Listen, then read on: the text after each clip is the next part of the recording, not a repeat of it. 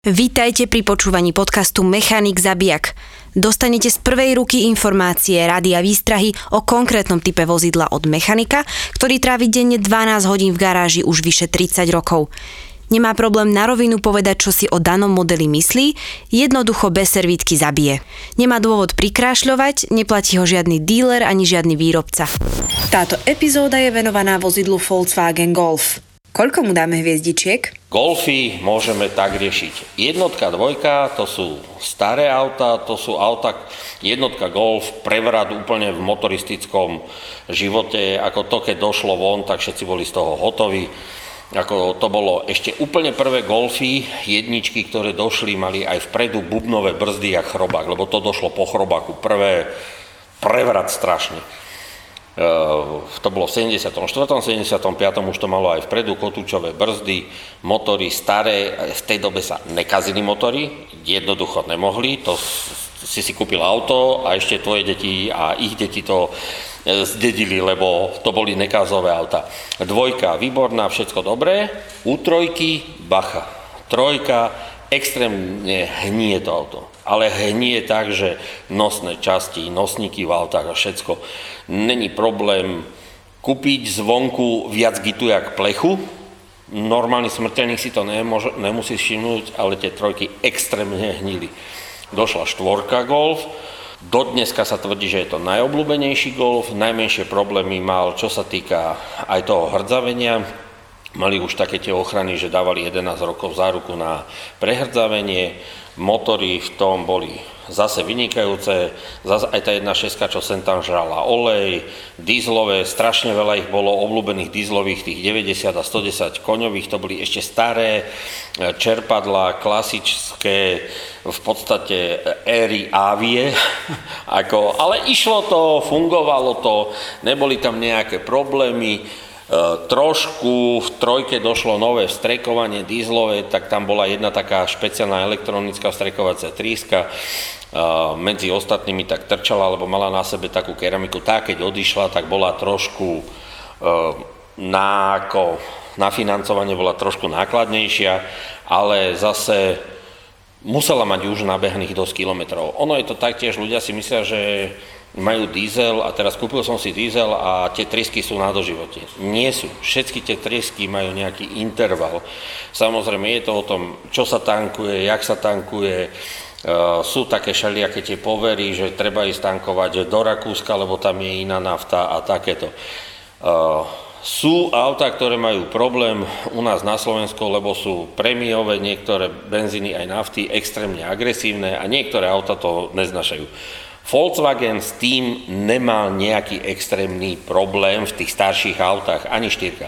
5 Golf, zase veľmi obľúbený Golf, všetko dobré, ale tam by som si hneď prvé, čo pozrel, zase je problém hníjú podbehy na tých autách. To normálne trošku buchnúť potom rukou a to mali problémy. 5 mali zase problém s hrcavením.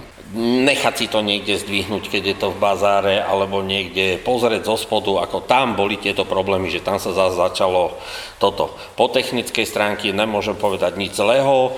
V 5 Golfoch, keď začala DSG prevodovka, začala 6-kvaltová, vynikajúca, perfektná, super prevodovka, len väčšinou na 80% tvrdím, pokazila sa len v tom prípade, že bol majiteľ lakomý, lebo tam je interval výmeny oleja každých 60 000 km. Má to normálne olej, 5 litrov oleja a olejový filter takisto jak do motora takýmto štýlom, to treba meniť a tie prevodovky vynikajúco radia, lebo to je manuálna prevodovka a motory určité za človeka radia, vymačkávajú spojku, všetko. Vynikajúco fungujú tie prevodovky. Je tam akurát ten problém, každá, možno povedať druhá, tretia, treba si ju skontrolovať, keď si to človek ide kupovať.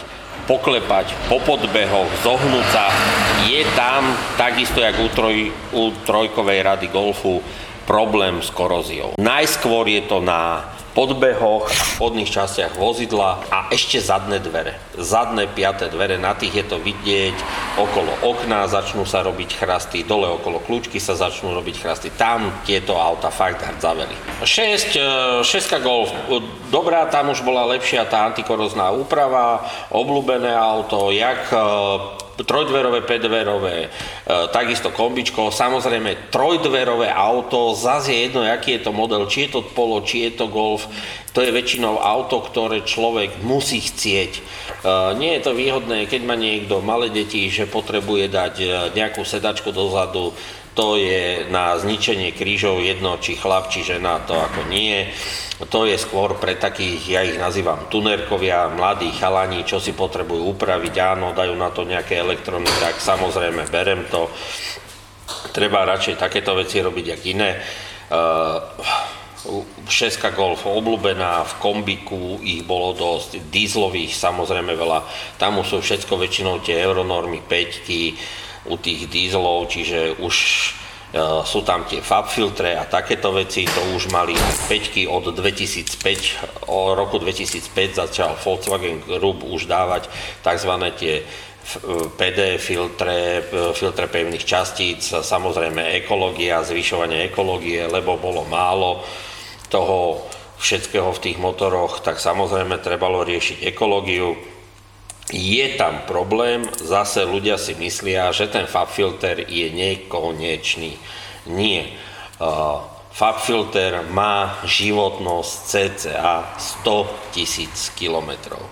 Čiže pri kúpe auta, áno, koľko to má cca kilometrov, dá sa tam očakávať, že môže byť problém, áno, niekedy tie FAB filtre dajú sa čistiť, ale keď je problém s vyčistením, zase investícia nad 1000 eur. Ale len toho FAB filtru. Samostatného to nehovorím, čo ešte plus robota k tomu a všetko. Takže akože na to si tam trošku treba dávať pozor, ale zase to je jedno to od tých vozidel a už od roku 2000 bývajú problémy s týmito filtrami pevných častíc.